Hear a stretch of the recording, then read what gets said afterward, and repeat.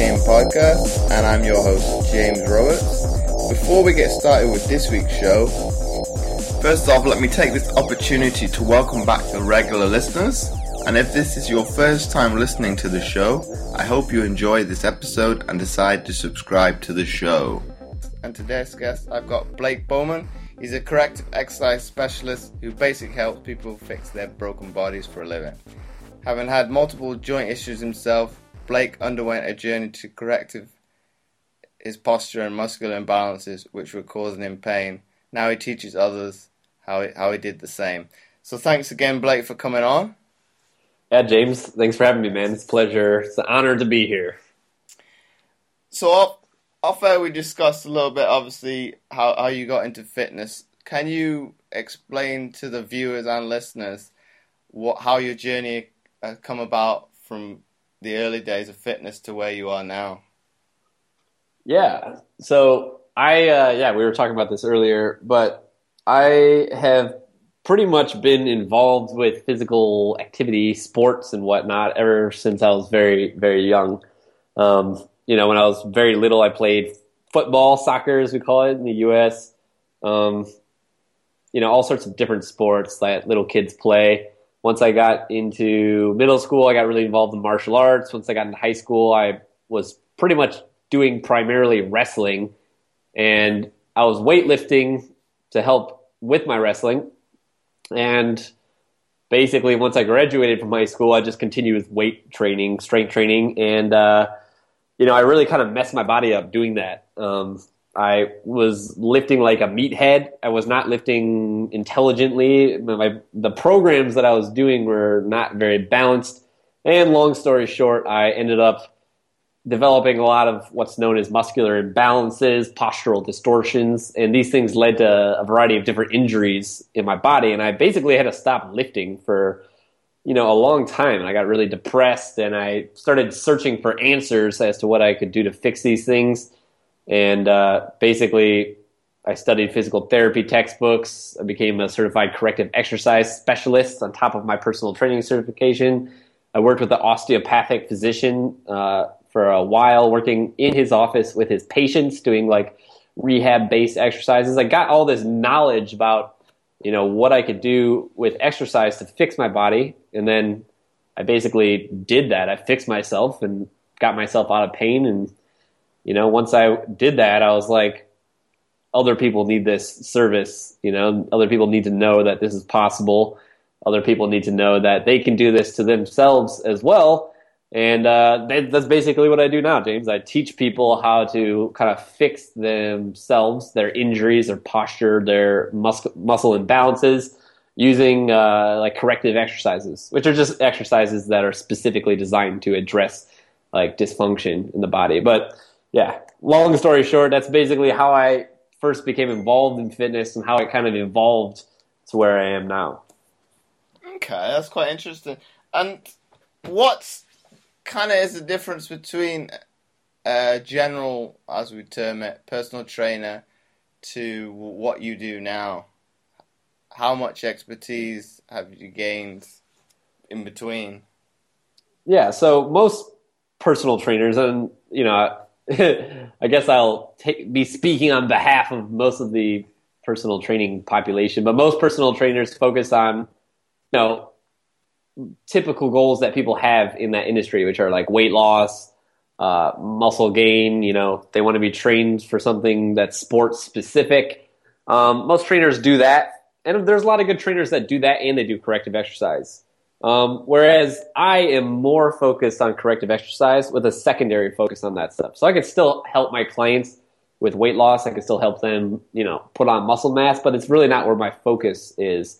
My focus is really taking people that are broken, if you will, people that have these imbalances that don't feel right in their body, taking them, fixing them, and then secondarily helping them, either lose weight or put on muscle mass. Like I said, I help people with that stuff too, but my primary focus and what kind of differentiates me from other trainers is that my main focus is addressing like dysfunction in the body, and only secondarily do I focus on those other things like weight loss and strength gain.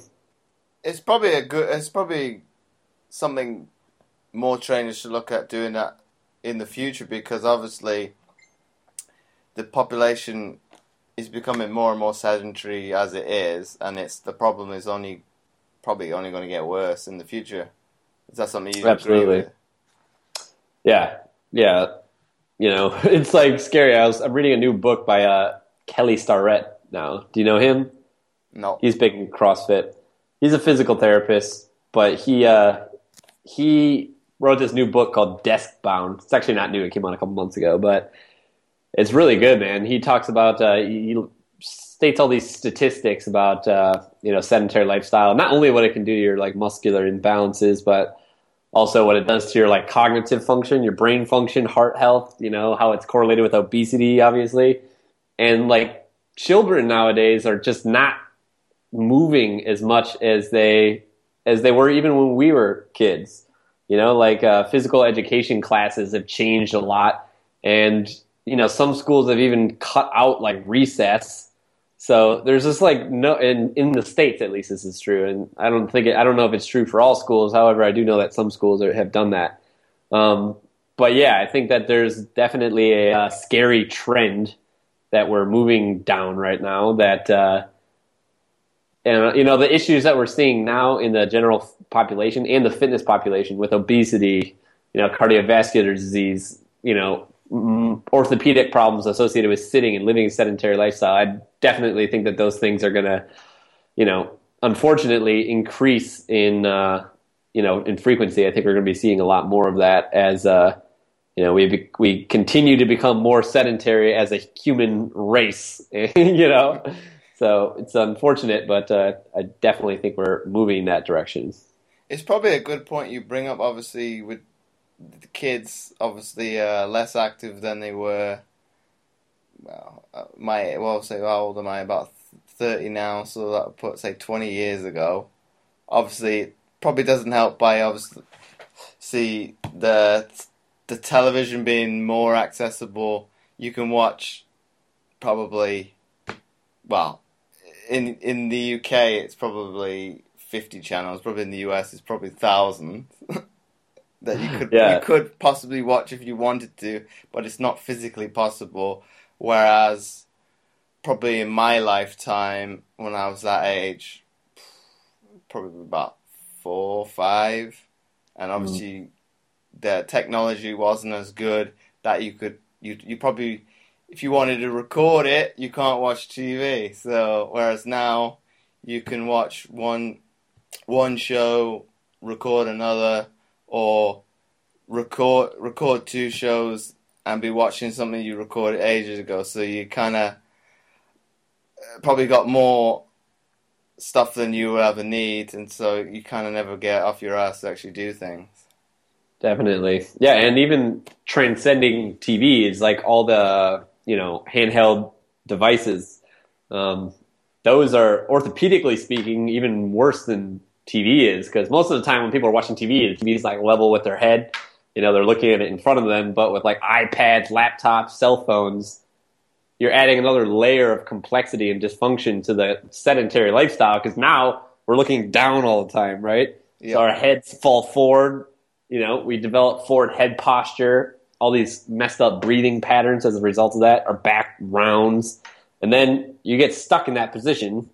And as you age like that position, it causes a lot of damage to your spine, to your neck, to your nerves.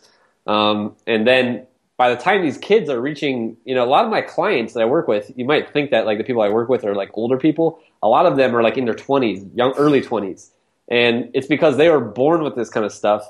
And, having bad posture, you can tend to get away with it for a while. But, the longer you have it, the more likely it is to manifest as orthopedic injuries and problems. And just the fact of the matter is, like, we didn't have, iPads and cell phones when we were young, James. But now kids do. So they're starting to destroy their posture at an earlier age, which means that they're going to have orthopedic dysfunction and injuries also at an earlier age, which is scary. Well, I don't know I don't know if you're the case. Do you remember when you first had a mobile phone? Because yes. For me, it's probably about 11, 12, and that's obviously just for an emergency. Whereas you think, well, you see kids nowadays probably about, I don't know, 5, 6 years old with an iPhone. It's like, well, you don't need all that. You don't need everything that's on an iPhone at that age. Yeah. Or we condition our kids to get used to it too. Like I have a friend that has a baby, and whenever the baby's acting up or making noise, the first thing they do is just stick an iPad in this baby's face, and then this baby will just get like mesmerized by this iPad. And it's like they're conditioning their kid from like day one as a baby to get used to this technology, and it starts there now. Like you were 11 when you had a phone. I was like 14 or something like that, maybe even older than that. But yeah, I mean, it's just starting a lot earlier, and this is just going to lead to more issues. When these children, reach their like even something as early as their 20s. It's like I when I used to work with clients in person. Which I don't do anymore. I just work with clients via the internet, via coaching. But when I used to work with clients in person, a couple of years ago, I had a couple of 13-year-old and 12-year-old clients that I would train. And it's just amazing to work with that kind of younger population to see what, they're like. Because not only did, I'm thinking of one client in particular, not only was he morbidly obese for his age, he was like 185 pounds and like under 5 feet tall. But he also had what's called a dowager's hump on his back, which when you're like in a rounded position and your upper back is rounded like this for a long time, your body will actually start to lay down collagen and fat on your upper back in order to stabilize that area. It's kind of like a cast. It like reinforces that area. And over time, that actually makes like a physical protrusion, right? And this is like common in like older people, like seniors. You'll see it in them. But this kid was like 12 years old or 13. I can't remember. But he had this already. And Wow. it was just like, it really made me sad, because he's only 12 years old, man. He's got, not only is he morbidly obese, but he also has, a dowager's hump, which is just a manifestation of horrible posture. And he's just going to have all sorts of orthopedic issues in conjunction with, other health issues because of his weight when he's older. So it's really alarming to work with the younger population nowadays, like, under like kids, just because you can see firsthand, what that sedentary lifestyle and all the technology is doing to them from, the start. Yeah. What would normally be the cause of the hump in an elderly population? Obviously, there's going to be weakness in the muscles. Obviously, as you get older, more and more that's the cells start dying. Is there other causes that manifest to make that more apparent? Yeah, I mean, I think the main cause is basically what I was describing, the laying down of new fascia. So if you have kyphosis, which is excessive rounding of the spine, you have that your whole life, your body's going to gradually lay down new tissue in there, and then over time you're going to develop this hump. That's probably the biggest cause of that. I mean, but there are other things that can cause that too, for sure, like benign tumors and things like that. But posturally speaking, that's the biggest cause of that, for sure. Yeah, well, it's quite sad to think when you're thinking like you say, as a 12-year-old thinking it's not a great outlook on life, isn't it? Having not just that problem, but having health issues problems. It's like it's kind of a, how would I put it, kind of hard way of starting out in life. Obviously, you got the hurdles of the weight issue to start with, and then you compound that with having the hump as well. It's kind of like, yeah, for sure. It's bad. It'll bring about, from a psychological and mindset one, it's got to obviously bring, because he's at school, there's the element of loads of things, bullying and all sorts of more problems down the line. So it's like, wow. Yeah, it's not good foreshadowing for his future. No. That's for sure. But yeah, I mean, what you brought up is actually another interesting point, and that's when you have bad posture, it literally makes you depressed and more stressed out. It's very interesting because Harvard Business School did a study on what they called power posing before high stakes social evaluations, which means like job interviews, applying for a university or something like that. Basically, they analyze people's hormones and the effect that their posture had on their hormones. And by putting somebody in a good postural position, it raised their like testosterone by like 25% and lowered their cortisol by 20%. Don't quote me on those figures. That's ballpark range. But it basically, and this hormonal change happened in 2 minutes. So in 2 minutes, by having better posture, their testosterone, their male sex hormone that makes them confident and like dominant, that went up, and their cortisol, stress hormone, went down. So they simultaneously, just by changing their posture, made themselves feel, more confident and assertive and less stressed. And the exact inverse was found with bad posture. So if you have bad posture, it literally jacks up your cortisol and lowers testosterone. So it will actually make you more stressed and depressed and less confident in yourself just by taking a position of bad posture. So, with that client of mine that I was talking about, yeah, I mean, he has so many things that are not working in his favor right now, unfortunately, with not only his weight, his health, the way other people perceive him, his, orthopedic risk of injury because of his horrible posture, but he probably goes into school every day too and feels, stressed out, doesn't feel confident in himself either. And that's all just compounded, with all those other things that we talked about. So, yeah, man, we need to do something as health professionals about, what's happening.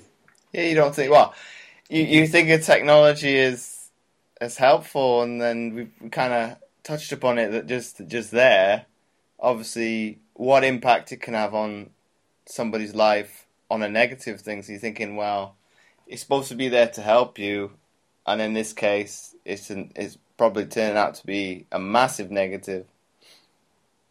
Yeah.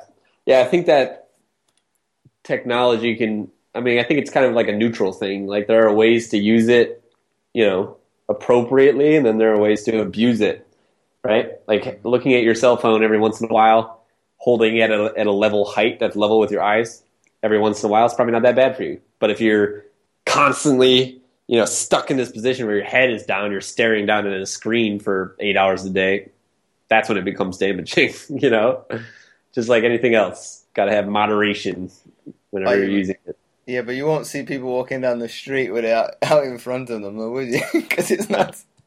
Yeah. It's not. Well, it's not safe for them, and it's not safe for you. Because that's at least you want somebody out here with the fist out. You don't want to get hit in the face. That's the ironic thing. It seems like it would not be safe to obscure your vision by holding this thing out in front of you, but it's not any more safe to look straight down at it either. Although it feels like it is, but it's really not. Yeah, I'll see that. But wow, it's probably well, if you had it outright and obviously outright in front of you, it's better for your posture, like you say. But also, you've got that clear line of sight, so you could possibly see something in the distance. Whereas if you're looking, like you say, looking down, you're not going to see the person till you're virtually right on top of them. That's right. Absolutely, man. Trying to think. I kind of lost my train of thought with that because I'm going to ask you a question when you say, in terms of the. Oh, yes, I'll come back to it. You were saying in terms of the business study Harvard University did. Well, you've always been taught as you're growing up, obviously, how you portray yourself with your posture is a reflection of you. So it's kind of. I don't know if people are going away from that, because obviously, if you, how would I put it? If you're sitting up with a good posture, you're perceived in a better light than having a bad posture, because obviously, well, say quote unquote, say if you had a bad posture, you kind of don't look after yourself. For example, and probably countless other examples, but I can't think of any. That's something you would attest to and agree to as well? Yeah, I think that that's been proven scientifically too. That over half of your communication is nonverbal when you're communicating with people. So, and body language composes like the majority of that nonverbal communication too. So it's like really not only are you changing your own hormonal state with your posture, but people are also perceiving you differently because of your posture. Like somebody with good posture is oftentimes perceived to be more capable, better leaders, more attractive. People assign all of these attributes that may or may not be true to people that have better posture just because they have better posture. And so, yeah, I mean, I talk about that in some of my videos I made, you have to have good posture, especially in today's marketplace, in business, because you want to go into that meeting not only feeling confident and not non-stressed, but you want other people to perceive you that way too. It's like a double-edged sword. If you go in with bad posture, not only are you going to feel more stressed and less confident, but other people are actually going to perceive you that way too.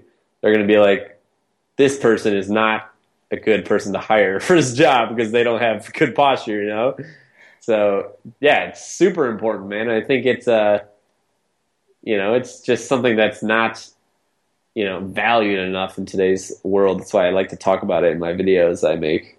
It's probably we don't touch upon it that much, but obviously from a mindset kind of way of looking at it, everybody's judgmental one way or another. Everything's based on first impressions, or be it like we've been discussing with posture. Obviously, you once you have a bad first impression, you more than likely are not going to be able to turn that person around. Some cases you might be able to, and that's probably very rarely, but generally, yeah. I don't know if it's probably the same with you yourself. Obviously, if you've got a first impression of somebody, you don't generally change it. You either you like that person or you don't, and they probably have to do something miraculous to turn you around to changing your opinion of them. Absolutely, man. It's just another reason why posture is so important, You want to have that good first impression, make a impact, make a splash when you first meet somebody. We've not touched upon it a little bit. Obviously, for the listeners and the viewers that are watching it, what is the name of your YouTube channel? The name of my YouTube channel is Gorilla Zen Fitness, and that's spelled GUERRILLAZEN.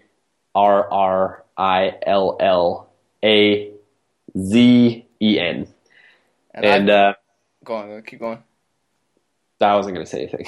And it's something. Well, since I've been watching your videos, I've been quite interested to ask you, why did you come up with that name? Yeah, people ask me that all the time.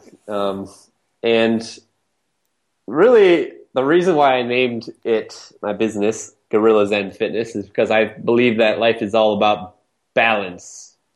And I also believe that everything in the universe is polar, right? There's a opposite to everything in existence. And I think that your training should really embody that. So I think that you should work out hard, but also have, what's considered soft training incorporated into your hard training. It's like the yin and the yang. And I've always been fascinated with primates. So that's why I named it Gorilla, but I spelled it Gorilla Fighter because it seemed like the way that I spelled gorilla is, contradictory or it doesn't go with Zen, which is like really peaceful. So since there's like a dichotomy there, it kind of like embodies like my philosophy and everything. And like I said, I've always liked primates. They fascinate me. So that's just kind of how the idea for Gorilla Zen was born. It's quite interesting how you come about naming your business, and it's incorporating your interests, isn't it? Obviously, of fitness, like in nature. So it's kind of combining the two into obviously a business name. Yes, absolutely, man. That's what I was going for. And then, well, the kind of the videos I like to watch are obviously the one on the video you did on I can't think of we talked off there about the underactive glutes. Yes.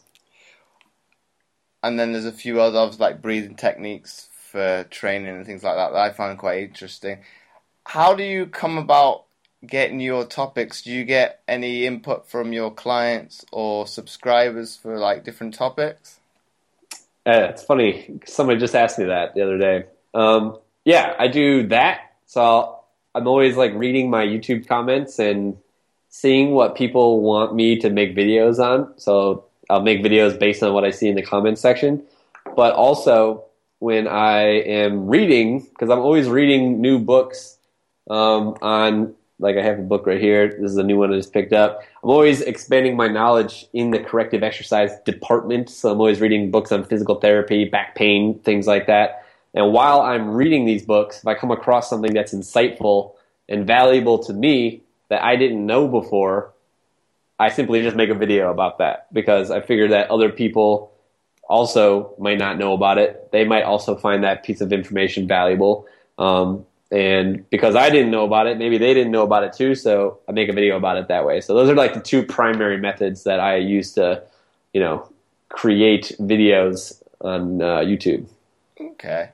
And then obviously, well, to refer back to the one on underactive glutes, it's something I kind of use as a rapport because I get asked questions related to amputees about obviously how do they improve that one side, the impaired underactive glute. Obviously, I use yours as kind of a template, and obviously, well, how do I go about adapting that so it become a little bit more specific to them, and obviously taking your points and just tweaking them a little bit. So it's quite useful from that sense of it. You're probably, in terms of for me, it's probably the go-to person, and I would say probably to my followers, the stuff you come up with obviously is of good quality.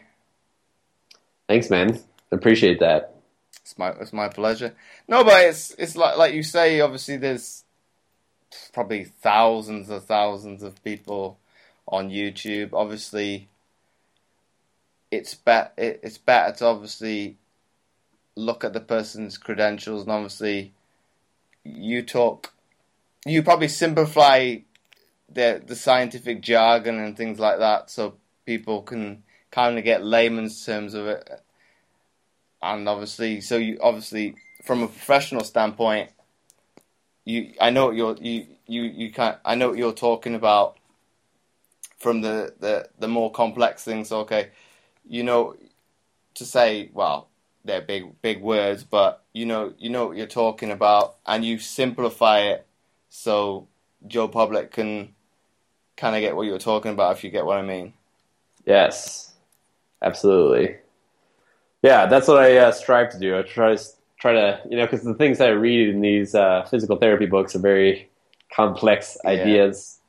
So I try to kind of internalize that and then express it in a way that's very easy for everybody to understand. So it's something that I really strive to do in pretty much every video that I ever make.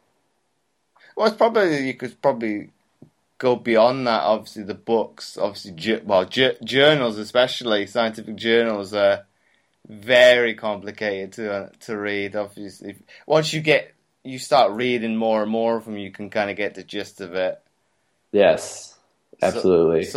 I'd say probably yourself and you and me, making it more simple. Obviously, it's probably like the go-between, really, isn't it, between the science buffs and just a normal day person. Obviously, yeah, you have access to be able to read that, but if you can find a way of finding it in an easier and a more understandable way, you're going to go and do that. That's right, man. So I can't think of anything more to ask you, so I think we'll wrap it up there. So thanks again for coming on the show. Yeah, man. Thanks for having me. It's been a pleasure. And if anybody wanted to connect with you via social media, what's the best way for them to do that? Best way is probably on YouTube. So Gorilla Zen Fitness. Just search that on YouTube. Gorilla Zen, again, is spelled GUERRILLAZEN. Even if you kind of butcher that, it'll show up right. So that's probably the best way to reach me. I upload several videos a week on there usually. So, yeah. So once again, thanks, Blake, for coming on. And before I forget, I would really appreciate it if you would be so kind as to leave a short written review, as it helps to get the podcast more notoriety, and it would be more visible in future to others, and thus helping more people, which my guests and I are all about. Once again, thanks for listening, and I'll catch you next time for another episode of the Mindset Game Podcast.